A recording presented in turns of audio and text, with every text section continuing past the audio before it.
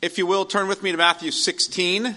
We're going to continue our series on baptism, and as you know, we're in our fourth part in one sense. The first part, though, being in the morning on one Lord, one faith, one baptism, really defining what we all agree upon, both Baptists and Presbyterians, if you will, or Baptists and Presbyterians and Reformed, what we all agree upon. And then starting, this is really part 3 of where our disagreements lie.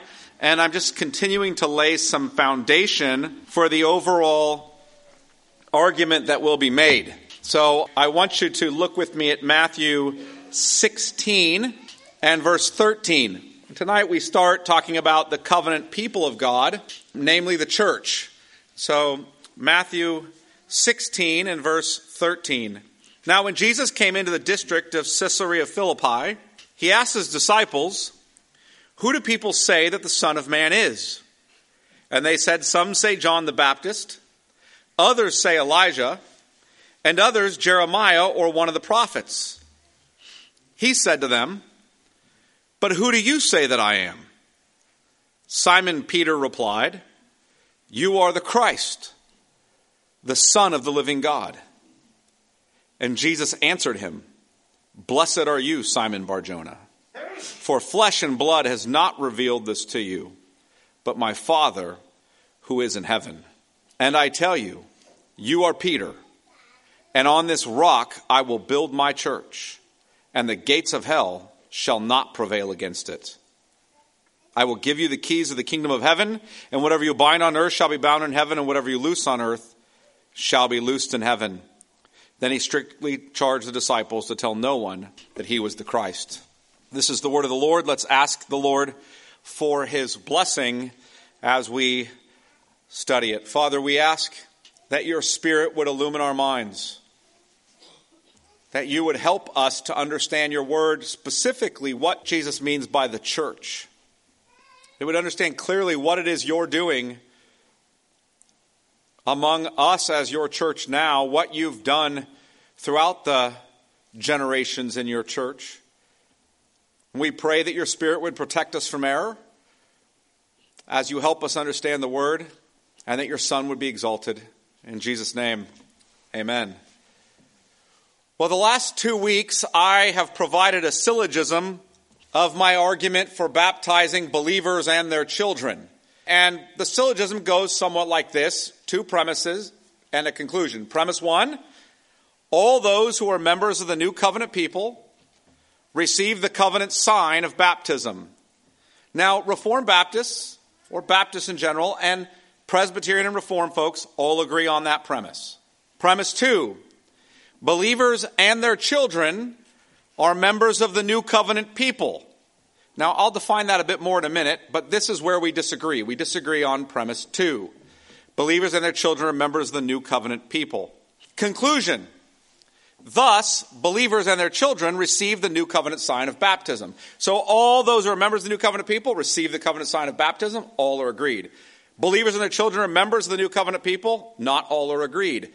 Conclusion, thus believers and their children receive the new covenant sign of baptism. Because Baptists do not believe the second premise, that the children of believers are members of the new covenant people, they reject the conclusion. Now, when I say that, I want to be really specific.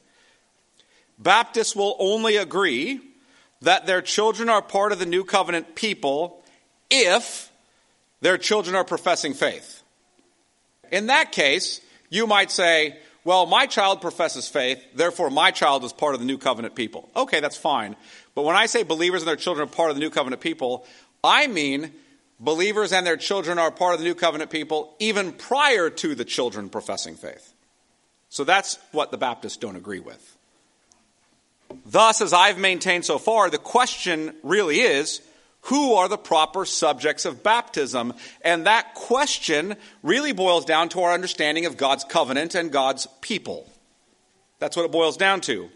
Do we have one covenant promise being visibly administered in and through all the post-fall, in other words, after the fall, biblical covenants, or not?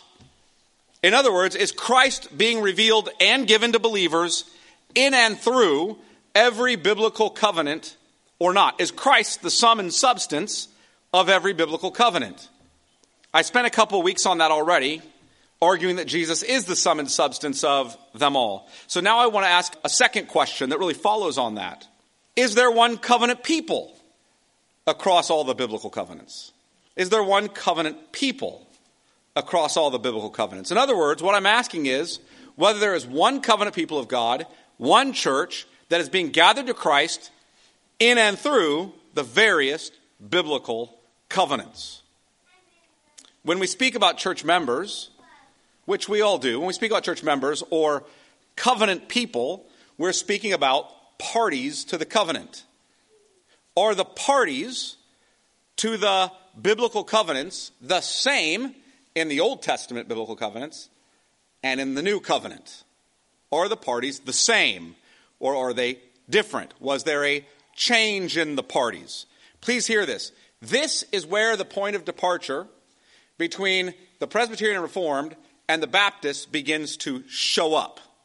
Now, when I say that, our disagreement really begins in our respective view of the New Covenant. However, it is seen, the disagreement is seen or shows up in life in our respective views of the parties to the New Covenant. Do you guys understand that? We actually disagree about the nature of the New Covenant. But we don't see that until we get into the practice in the church with regard to parties. That's where it shows itself. We can talk about it, but we don't see it show up until there. The majority of Baptists believe that the New Covenant has brought about a substantial change in God's work among his people. Thus, the New Covenant people are radically distinct. Now, when I say radically, I don't mean like we're all excited about it. Like, let's get radical or something like that. Radically, the radix at the root. At the root. That they are radically distinct from the Old Covenant people. The Baptists believe the New Covenant is substantially different, and therefore the makeup of the New Covenant people, or the parties of the New Covenant, or the visible membership of the New Covenant church is substantially different. So what do I mean by that? Well, the Reformed speak about the church in the Old Testament and the New Testament in two ways. Okay? And they actually started doing this in response to Rome, who only spoke about the church in one way. Rome only believed in the visible church. That's it. That's all there was. The visible church. Even if you were an unbeliever, if you were going through the sacraments, and I'm not talking about an unbeliever as an infant unable to believe or a toddler unable to yet believe. I mean, you could be a 30-year-old unbeliever who's rejecting the faith, and yet if you are a part of the visible church, going to the local cathedral and taking the sacrament and participating in it, you were still a part of Christ's church, if you will, savingly, in as much as you were receiving that sacramental grace. You say, now, there's a lot I would have to ferret out there to get really technical, but the general point is, all they had was the visible church. That's it, the church you could see. The Protestants came in and said, no, there's the visible church, the one you see and experience and participate in, and the invisible church. Namely, the Reformed talk about this. The invisible church being thus what you can't see. The true believers among us that you can't see. We don't mean there are two distinct churches. Actually, Cardinal Bellarmine, one of the main arguers against the Protestant movement, and the Reformed specifically, he actually said, well, that means you all believe in two distinct churches. Like there's this invisible church out there, and there's this visible church, and there are two distinct groups. And we're saying, no, that's not what we mean. It's two ways of speaking about Christ's one church. The visible church participates in visible activities. It's seeable. So think about this. The visible church preaches the gospel. There are no invisible gospel preachers. You guys understand that? Okay. The visible church preaches the gospel. The visible church prays. The visible church gathers for corporate worship. The visible church participates or administers the sacraments of baptism and the Lord's Supper. The visible church does discipline. The visible church mutually cares for one another. The visible church might buy a building together. The visible church has visible members. Like, I can see you all. There you are. I can name you. I know who you are. You're visible. And I do visible ministry. Even my preaching is a visible ministry. to you. That's what I do. You can identify the professing believers and their children who are a part of the visible church. You can identify them. The invisible church is not something we can see. You can't see it. We can't see it because it's made up of the company of the elect. Those who are born again. The true believers among us. We cannot know who among us comprises the invisible church. Can't know that. We can only know who among us comprises the visible church. That's all we can know. As a pastor, I do visible ministry to visible members via visible means. I do no invisible ministry, right? The Holy Spirit does the invisible ministry. Holy Spirit does all that. I preach the word, and these words come out, and they hit your ears, and it reverberates, however that works, and you hear sounds, and you make them out, and you know what the words mean. But my words reverberating in your ears does not change your heart. The Holy Spirit does that work. In other words, someone can belong to the church externally, like you all are right now, and visibly. But internally, in their hearts, and invisibly, their hearts are far from God. You honor me with your lips, but your hearts are far from me. Externally, the Pharisees are a part of the people of God. Internally, their hearts are far from him. And we're saying that professing believers and their children are members of the visible New Covenant church, and thus they receive the visible means of grace from the visible ministers that God has given. That's what we're saying. Baptists deny that the children of professing believers, as I said before, apart from them exercising their own faith, are members of the New Covenant. They're not members of the New Covenant unless those children credibly profess faith. That's what a Baptist would argue. The Baptists argue that even if the children of professing believers were once members of the Old Covenant community, the New Covenant is radically different in that all its members are born-again believers, all its members are elect, all its members are regenerate. So before we can answer the question, are children of professing believers members of the New Covenant church, the New Covenant community, the New Covenant people of God? Are they parties to the New Covenant? Before we can answer that, we need to ask, is the New Covenant church?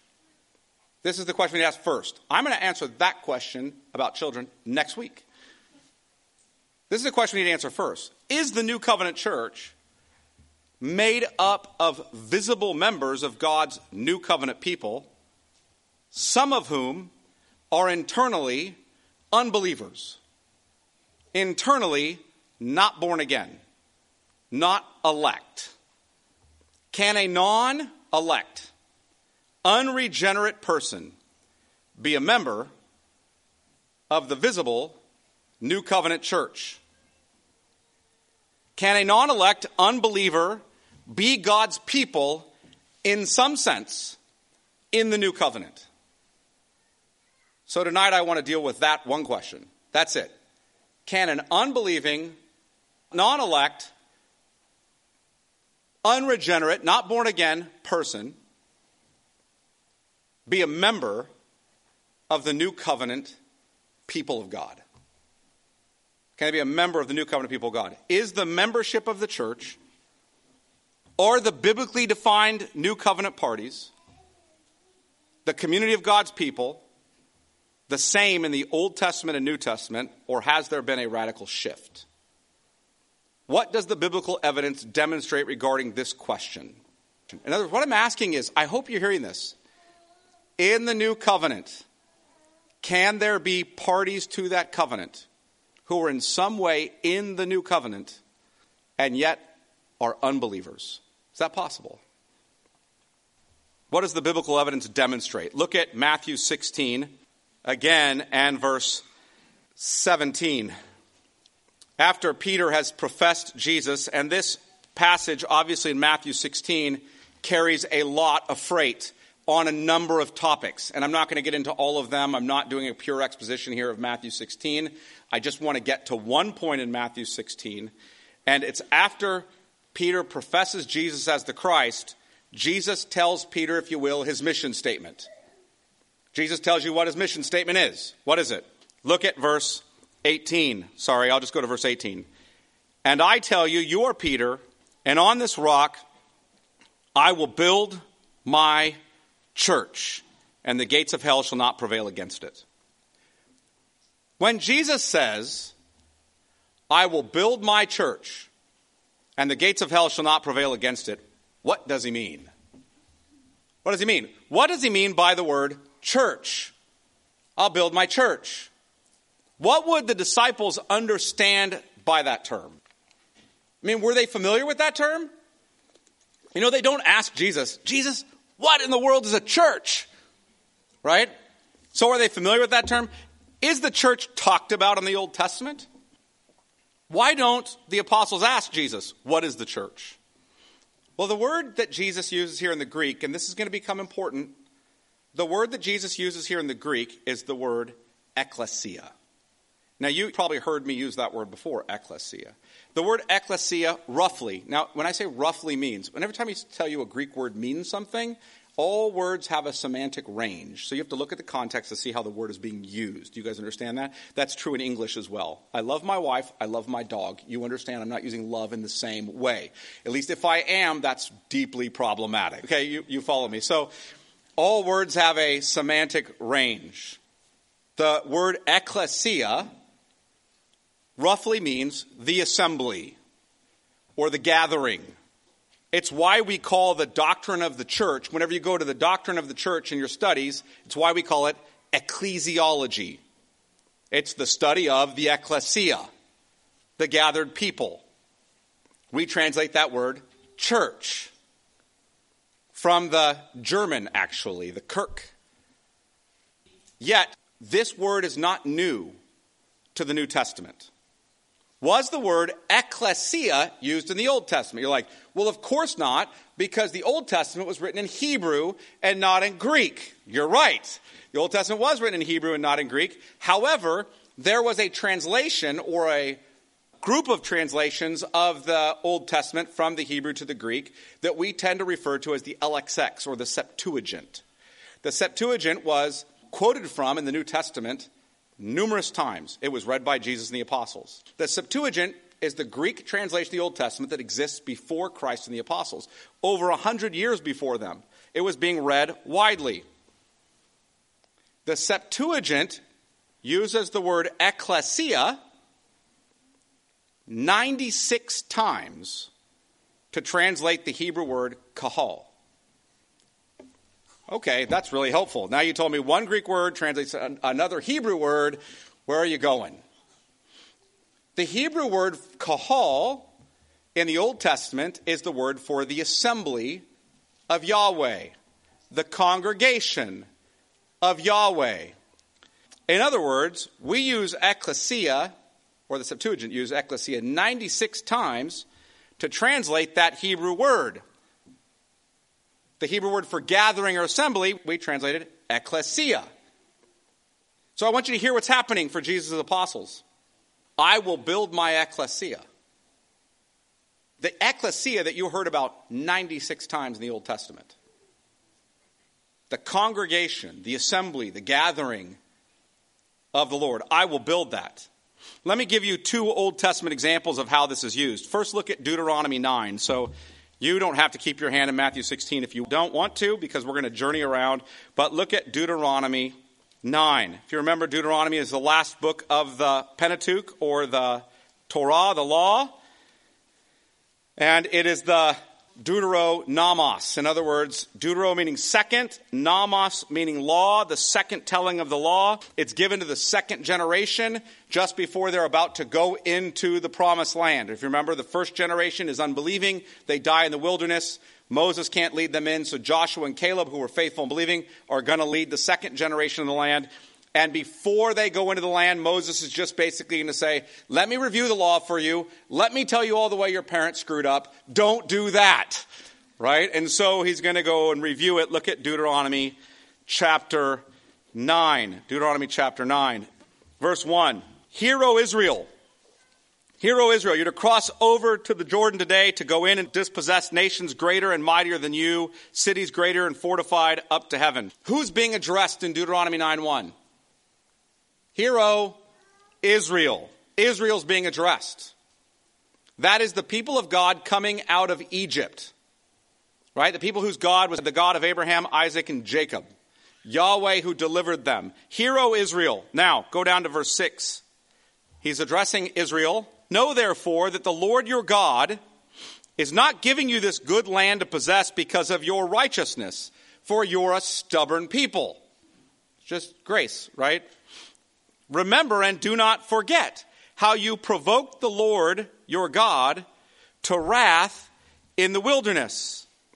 From the day you came out of the land of Egypt until you came to this place, you have been rebellious against the Lord. Even at Horeb, you provoked the Lord to wrath, and the Lord was so angry with you that he was ready to destroy you.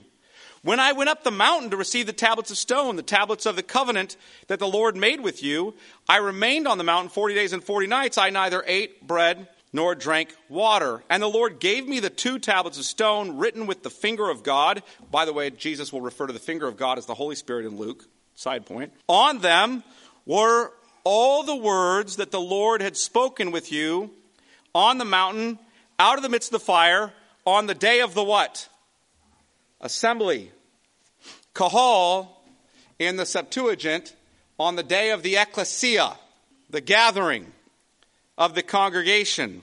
Here we have Israel being addressed at Mount Sinai, in other words, referencing the occasion at Mount Sinai, on the day of the assembly. They were the assembled or gathered people of God. They were visibly God's people. This was Israel as the visible church. Now, I say visible because we're also told that they were stubborn and unbelieving there. And God wanted to strike them down there. If you remember, while they're there, they're being called to church. God's talking about his gracious covenant toward them. And while they're there at the mountain and God's writing out the law, if you will, what are they doing? Building a golden calf and committing idolatry. Yet they're being called to church. The church of the Lord. This was Israel as the visible church. The reason they were all gathered visibly was not because they were all believers. They weren't all elect. They weren't all believers. That's clear from the text. However, they were all part of the visible assembly or the visible church. They were all parties to the covenant God made with Abraham and Moses. Now, that's not the only place. That's not the only place kahal in the Hebrew or ecclesia is used this way. I want to be clear about that. It's used 96 times, a variety of ways, largely all dealing with the congregation. Let me give you another way it's being used. But let me talk about Stephen first. You guys remember Stephen is the first martyr. Listen to how Stephen understands this issue with regard to Israel at Sinai. In Acts 7:38, as Stephen is preaching just before he's killed, he says this. This is the one, speaking of Moses, who was in the congregation, ecclesia, in the church, in the wilderness, with the angel who spoke to him at Mount Sinai and with our fathers. He received the living oracles to give to us. Moses was with the church in the wilderness. This is the ecclesia in the wilderness. This is the church in the wilderness. It's speaking of visible Israel, the visible Old Testament church, the visible parties of the covenant God made with Abraham and Moses. This is the same way Jesus uses ecclesia in Matthew 18. In Matthew 18 and verse 17, if you remember, in Matthew 18:15, he starts addressing church discipline. You guys remember that? And in verse 17, he says, if they will not listen to you, then tell it to the church. Ecclesia. He's talking about the visible church there. The context tells you he can't be talking about the invisible church because it's the context of someone you're telling to the church about, an unrepentant person in the church who you're putting out of the church. And you know it's visible because you have to be able to see that person and talk with that person and gather a group of people to do church discipline. We don't, for example, when we practice church discipline, somehow, network link up to all the visible churches in the world and announce it, right? And then tell them, now, if you're a true believer, one of the elect of God, you can be present for this announcement, but if you're not, stay outside, right? We don't do that. This is the visible church in Matthew 16:18. It's possible, or likely maybe, that he's using this the same way it was used by David in Psalm 40, verse 9 through 10. Now, meaning that Jesus in Matthew 16, when he says, I'll build my church, is using this term, ecclesia, in the same way as used in Psalm 40, verse 9 through 10. I have told the glad news of deliverance in the great congregation. Behold, I have not restrained my lips, as you know, O Lord. That's, by the way, great congregation, ecclesia, kahal. I have not hidden your deliverance within my heart. I have spoken of your faithfulness and your salvation. I have not concealed your steadfast love and your faithfulness from the great congregation, the kahal or the ecclesia. That's probably the use not of Matthew 18, but of Matthew 16, which is what I want to get to. In other words, there's different ways this is being used. In fact, I believe it's Psalm 89, verse 5. I'd have to check that, 2 through 5, somewhere in there, to check that, where it's used of the company of the righteous in heaven, the congregation of the holy ones in heaven, or the church there. Further, we read in Psalm 22 and verse 22 that Jesus preaches the word in the midst of the congregation, the assembly, the kahal, the ecclesia. You say, Jesus does that in Psalm 22. Why do you say that's a psalm that Jesus is singing? Because Hebrews 2:11 says this, for he who sanctifies, consecrates, sets apart, and those who are sanctified, that's us, so he who sanctifies is Christ, those who are sanctified are us, all have one Father. That is why he's not ashamed to call them brothers, saying, I, quoting Psalm 22, I will tell of your name to my brothers. In the midst of your congregation, I will sing your praise. And this use of ecclesia, or ecclesia, or kahal, speaks to something more than the visible church. It speaks something more. It speaks supremely about the invisible church. And Jesus employs it in that way in Matthew 16:18. Why do I say that? Because I will build my church, and the gates of hell will not prevail against it, cannot merely mean the visible church. It can't mean merely the visible church. For example, let me give you a reason why. Sovereign Grace is a visible church. Does Jesus promise in Matthew 16 that Satan will never overcome this particular visible church? No, he doesn't promise that. He doesn't promise that. Jesus isn't promising that to the visible church at Ephesus in the New Testament either, is he?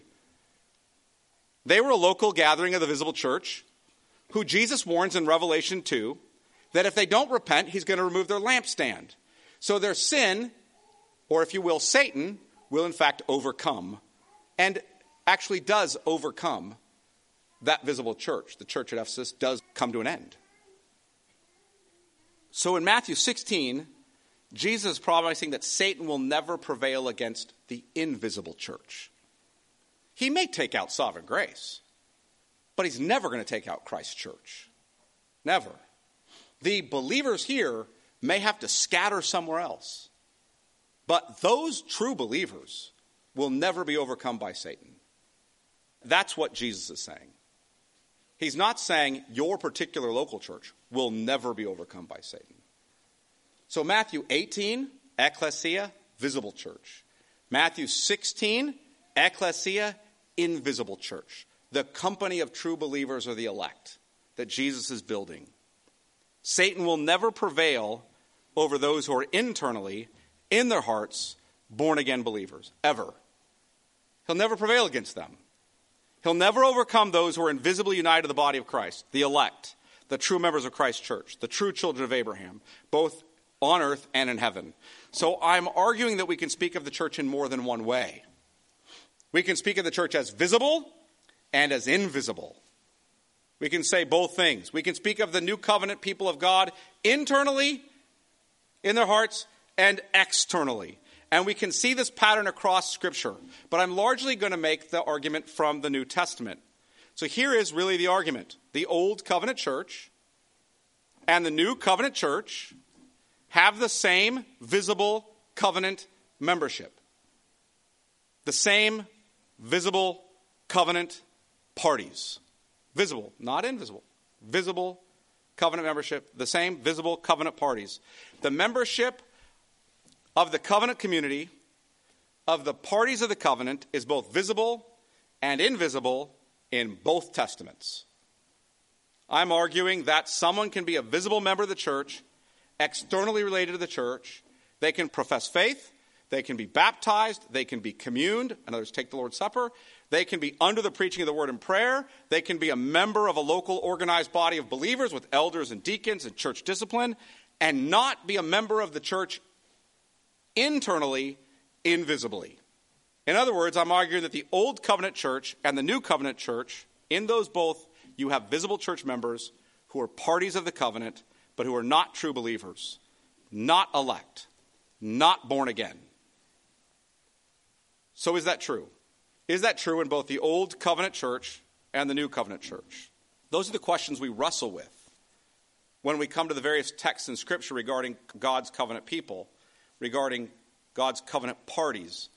So I want to briefly just go over 4 quick strands of biblical teaching in the New Testament that gives us a more developed picture of the church in the Old Covenant and the New.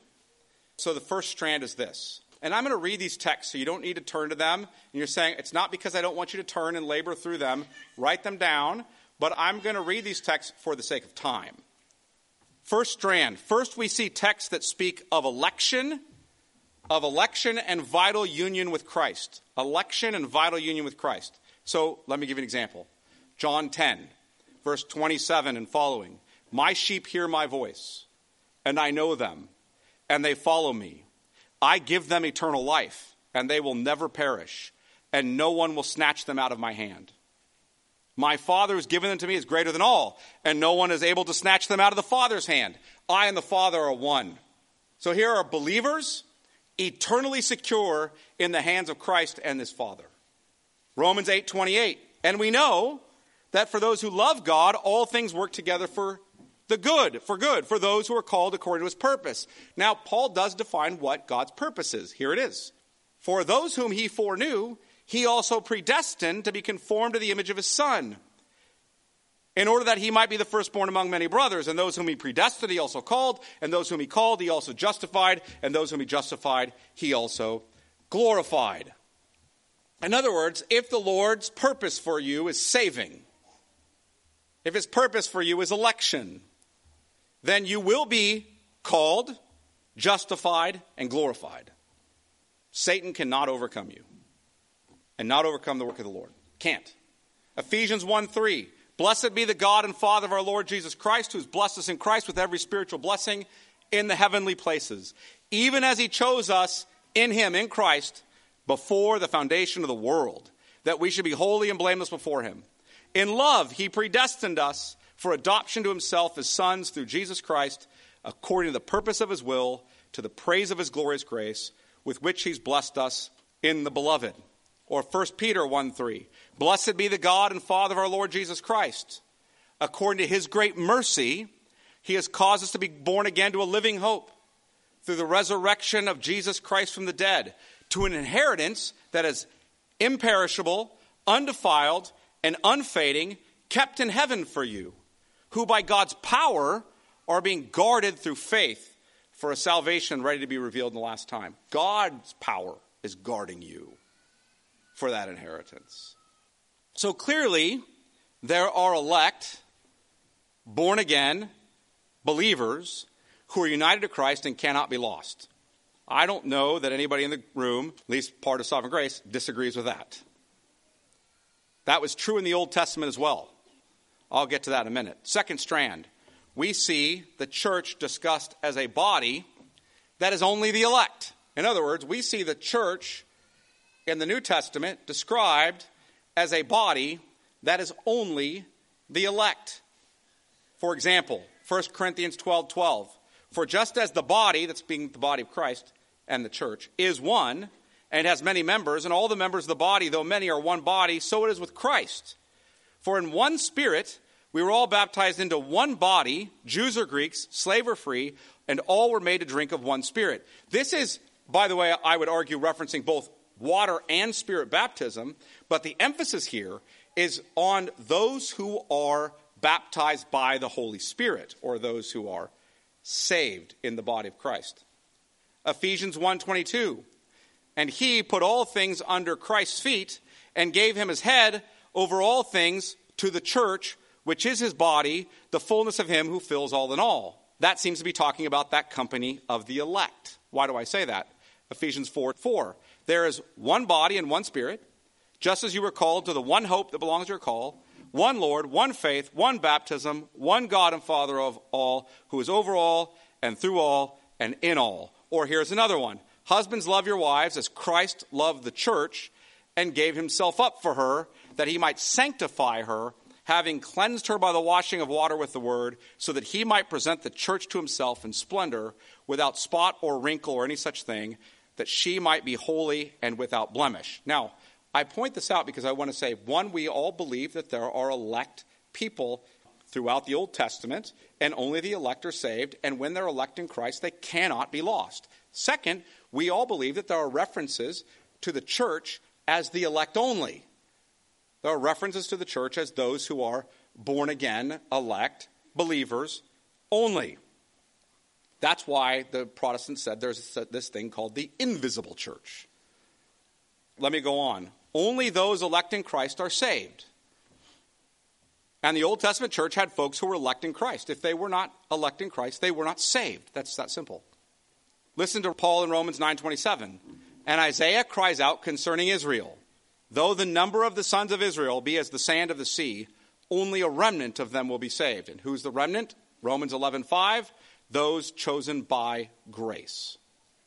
Further, he tells us that not all Israel's Israel in Romans 9:6, but only the elect are true Israel. Only the believers in Christ are true Israel, the true children of Abraham. Only those who are elected and vitally united to Christ are saved. Are we clear about that? Okay. First two things we hear in the constant witness of Scripture. Third, we see texts that address the visible church, as a people who are united to Christ, to Christ's body, to Christ's church in some way, but who are not saved. Did you guys just catch that? For example, John 15, I am the vine, you are the branches. The vine, by the way, is a reference to Israel from Isaiah. You can go back and read that. I am the true vine, and my Father is the vine dresser. Every branch in me that does not bear fruit, he takes away. And every branch that does bear fruit, he prunes, that it may bear more fruit. Already you are clean because of the word that I've spoken to you. Abide in me, and I in you. As the branch cannot bear fruit by itself unless it abides in the vine, neither can you unless you abide in me. I am the vine, you are the branches. Whoever abides in me, and I in him, he it is that bears much fruit, for apart from me, you can do nothing. If anyone does not abide in me, he's talking to the branches. If anyone does not abide in me, he is thrown away like a branch and withers, and the branches are gathered, thrown into the fire, and burned. Any branch in me, that does not bear fruit is cut off and thrown into the fire and burned. Now, because of other texts of Scripture, we know that clearly can't be saying people lose their salvation. So what is it saying? Is it possible to be, in some sense, united to Christ visibly, and yet internally not, thus why you produce no fruit? When Paul writes to the saints, look at Colossians chapter 1. We'll look at this one really quickly. I just want you to follow these descriptions. I picked Colossians. I could have picked any of the epistles, but I picked Colossians. Look at Colossians chapter 1. Look at to whom he writes. Verse 2. to the saints and faithful brothers in Christ at Colossae. Notice he's addressing the saints and faithful brothers in Christ at Colossae. Now, look at verse 3. We always thank God, the Father of our Lord Jesus Christ, when we pray for you, since we heard of your faith. Whose faith? The saints and faithful brothers at Colossae. Since we heard of your faith in Christ Jesus and of the love that you have for all the saints, because of the hope laid up for you in heaven. Okay. Now look at what he goes on to say about them in verse 13. He gives thanks to the Father always for them. Why? We'll just read verse 12 actually. Giving thanks to the Father who has qualified you, the saints and faithful brothers of Colossae, to share in the inheritance of the saints in light. Verse 13. He has delivered us, that means Paul and Timothy, the two guys that are writing here together, and the saints and faithful brothers in Christ at Colossae. He has delivered us from the domain of darkness and transferred us to the kingdom of his beloved Son, in whom we have redemption, the forgiveness of sins. Now, look down at verse 21, talking to the same group of people. And you, faithful brothers and saints at Colossae, you who were once alienated and hostile in mind, doing evil deeds, that's how you were once, he is now reconciled in his body of flesh by his death, in order to present you holy and blameless and above reproach before him. Now, listen to all the language Paul just used about them. In light of all that language, how can Paul say what comes next? How can he say what comes next to the very same people? Verse 23. If indeed you continue in the faith, stable and steadfast, not shifting from the hope of the gospel that you heard, which has been proclaimed in all creation under heaven, and of which I, Paul, became a minister. If indeed you continue in the faith, stable and steadfast, all that stuff's true of you. How can he say that? Because there are professing believers and their children. By the way, Colossians 3:20, he addresses their children. There are professing believers and their children in the Colossian church who will not persevere in the faith. He is addressing the whole church, and he knows some among them will not persevere in the faith. And why will they fail to persevere in the faith? For the same reason that anyone fails to persevere in the faith, because they're not elect, they're not born again of the Spirit, they're false professors. They look like the real deal for a time, and they fall away. Further, how can Hebrews address the church? Go to Hebrews chapter 3. Therefore, now notice the label he gives them, holy brothers. We could translate that holy brothers and sisters, but you really don't want that because it's only the brothers or the sons who are heirs, and so when females are called brother or son, that's complimentary. That's saying you're a co-heir. But, it's more politically correct to say brothers and sisters. Therefore, holy brothers, you who share in a heavenly calling, consider Jesus the apostle and high priest of our confession. Now, what's he going to tell them? That they're part of Christ's house. Look at the description. Go down to verse 5. Now, Moses was faithful in all God's house as a servant. That's the house God built, to testify to the things that were to be spoken later. But Christ is faithful over God's house as a son, and we are his house. Now, so you're holy brothers, you share in a heavenly calling, and you're his house, if indeed we hold fast our confidence and our boasting and our hope. Now, how can he say to a group of holy brothers, you're going to share this if indeed you're believers? Go down to chapter 3 and verse 12. The holy brothers he just addressed, look how he addresses them in verse 12. Take care, brothers. Who's he speaking to? Brothers. Take care, brothers, lest there be in any of you, who? Brothers, any of you brothers, an evil, unbelieving heart, leading you to fall away from the living God. But exhort one another every day, as long as it's called today, that none of you may be hardened by the deceitfulness of sin. For we have come to share in Christ, if indeed we hold our original confidence firm to the end. By the way, this is all happening in a context in which he's comparing the church of the new covenant to the old covenant church in the wilderness. And he's saying they heard the gospel, they didn't believe, so they didn't enter their rest. Don't be like them. As if the two groups are made up of the same kinds of people. Believers and unbelievers. Elect and non-elect.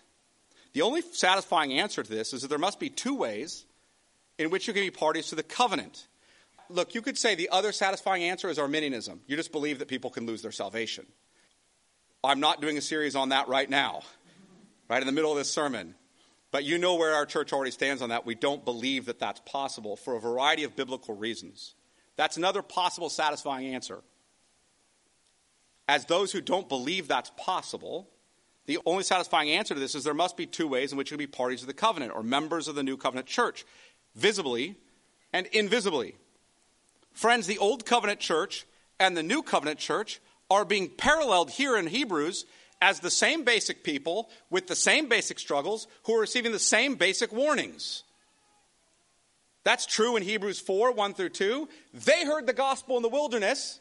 That's what he says. They heard the gospel in the wilderness. Don't be like them. They didn't believe it. That's true in Hebrews 10. Just look at Hebrews 10 briefly. I just want to establish who they're speaking to really quickly.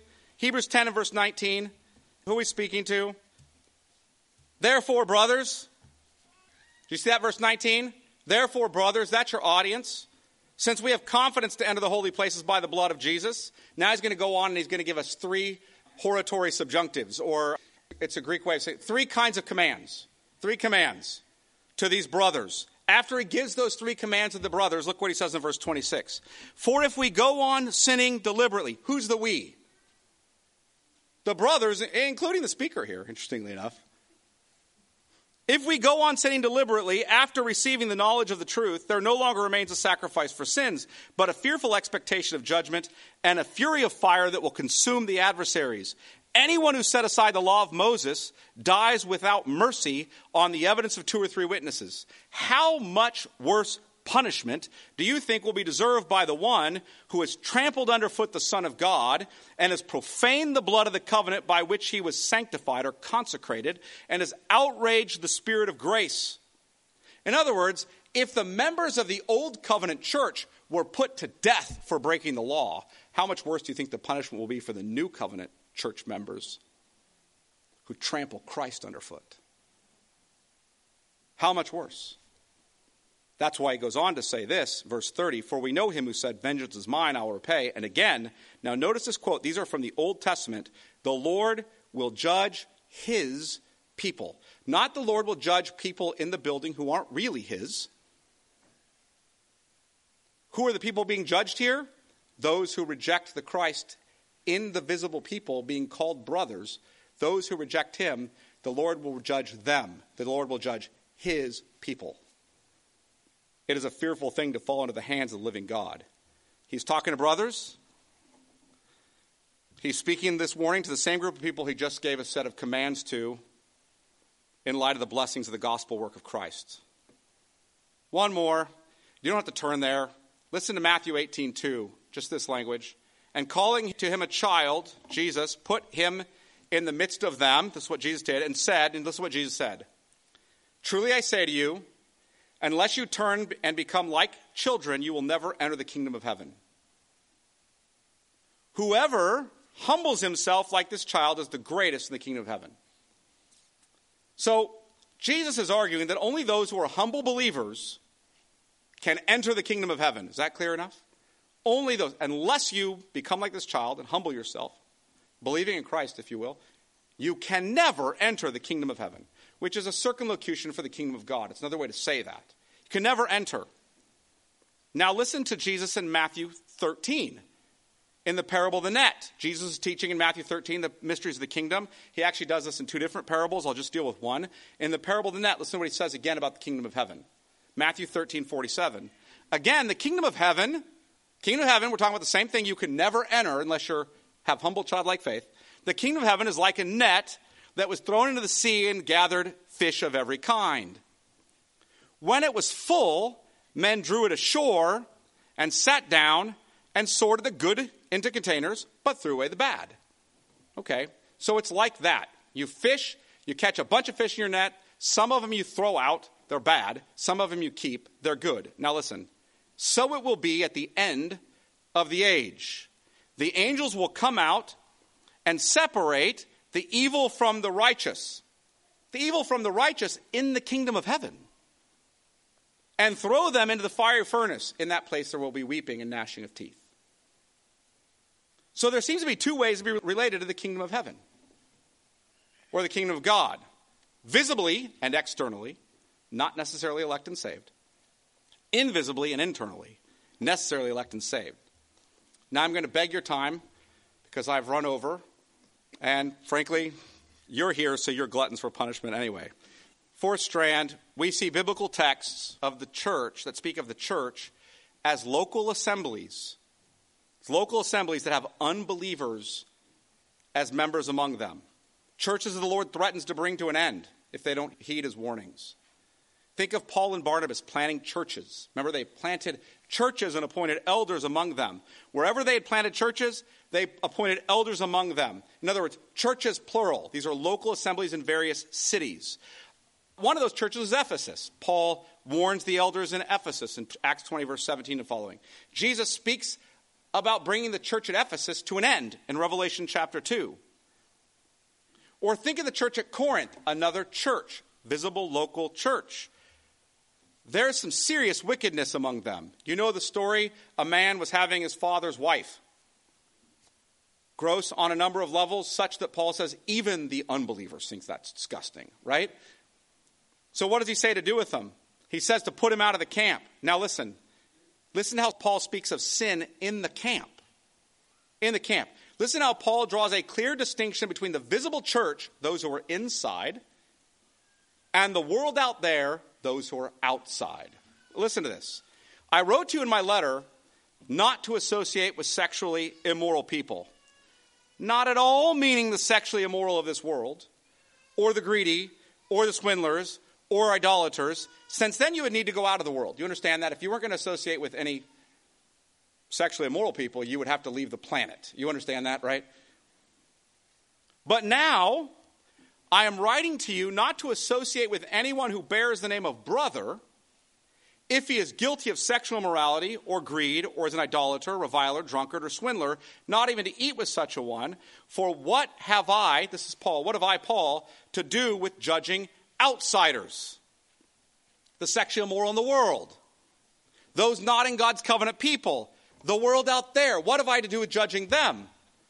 Is it not those inside the church whom you're to judge? Those bearing the name of brother but are sexually immoral. Aren't you to judge them? God judges those outside. Listen to what he says. Purge the evil person from among you. I don't know if you heard that. There are clearly insiders to the church, yet there are false professors, evil people among us who must be purged. That language is also quoting Deuteronomy. Quoting Deuteronomy. And thus Paul speaking about the new covenant church in the same way as the old covenant church. This is how the Apostle John explains how people went apostate. 1 John 2:19. They went out from us, but they were not of us. For if they had been of us, they would have continued with us, but they went out that it might become plain that they are not all of us. Or listen to how Hebrews employs the warning language from Deuteronomy 29.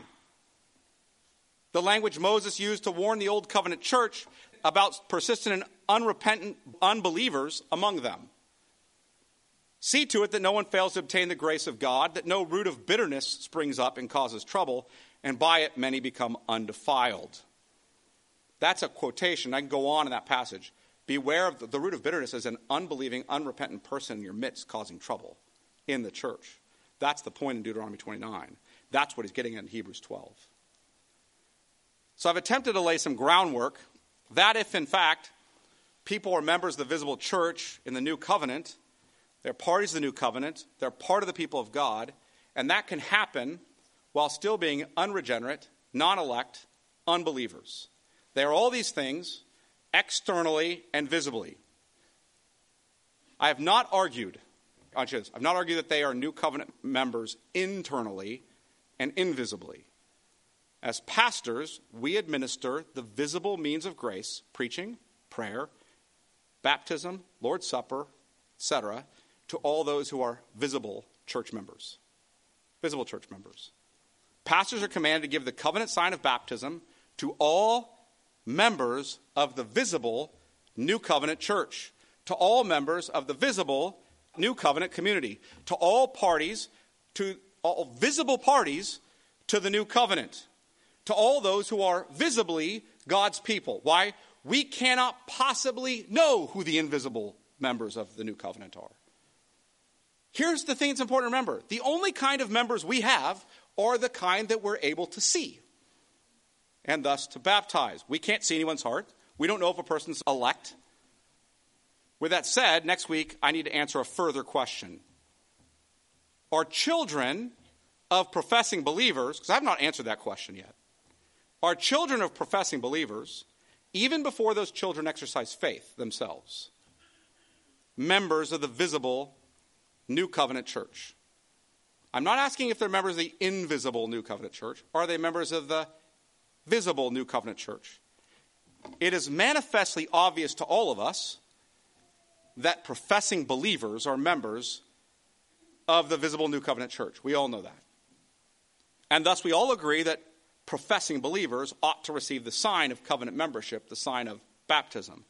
They ought to receive the sign of welcome into God's visible church.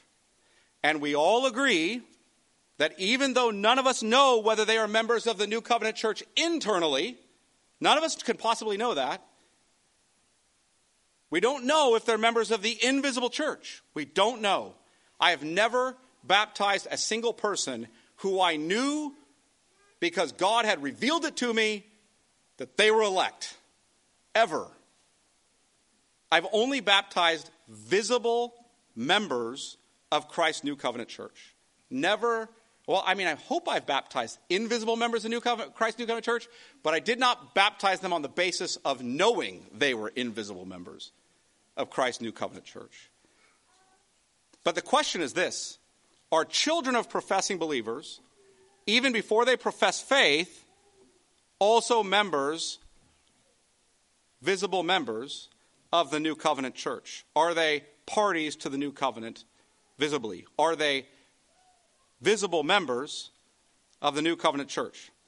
Because even if you've accepted everything I've said so far, I have not yet demonstrated that biblically. I've not demonstrated that children of professing believers, even before they exercise faith, are parties to the New Covenant. I haven't done that yet. I've not shown that children are members of the visible church and thus deserve the sign of welcome, the sign of being received into the visible church, the sign of baptism. So that's what I'm dealing with next week.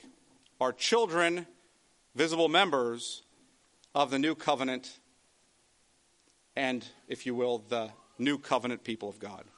All right. I gave you a long argument preparing you for that one question next week. Let me pray. Father, we are thankful for Christ and his salvation, for the kindness that he's shown us, for the fact that we have been subjected to the visible means of grace, that visible ministers have ministered the gospel to us, that we have been saved. We are thankful that this is by grace alone, through faith alone, in Christ alone. And we are sober-minded as we consider the fact that there are among us those who will not persevere in the faith because they are not your people. Yet they certainly appear to be. May that not be us.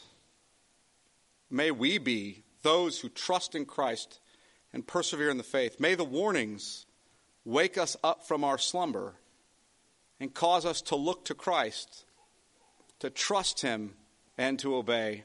In Jesus' name, amen.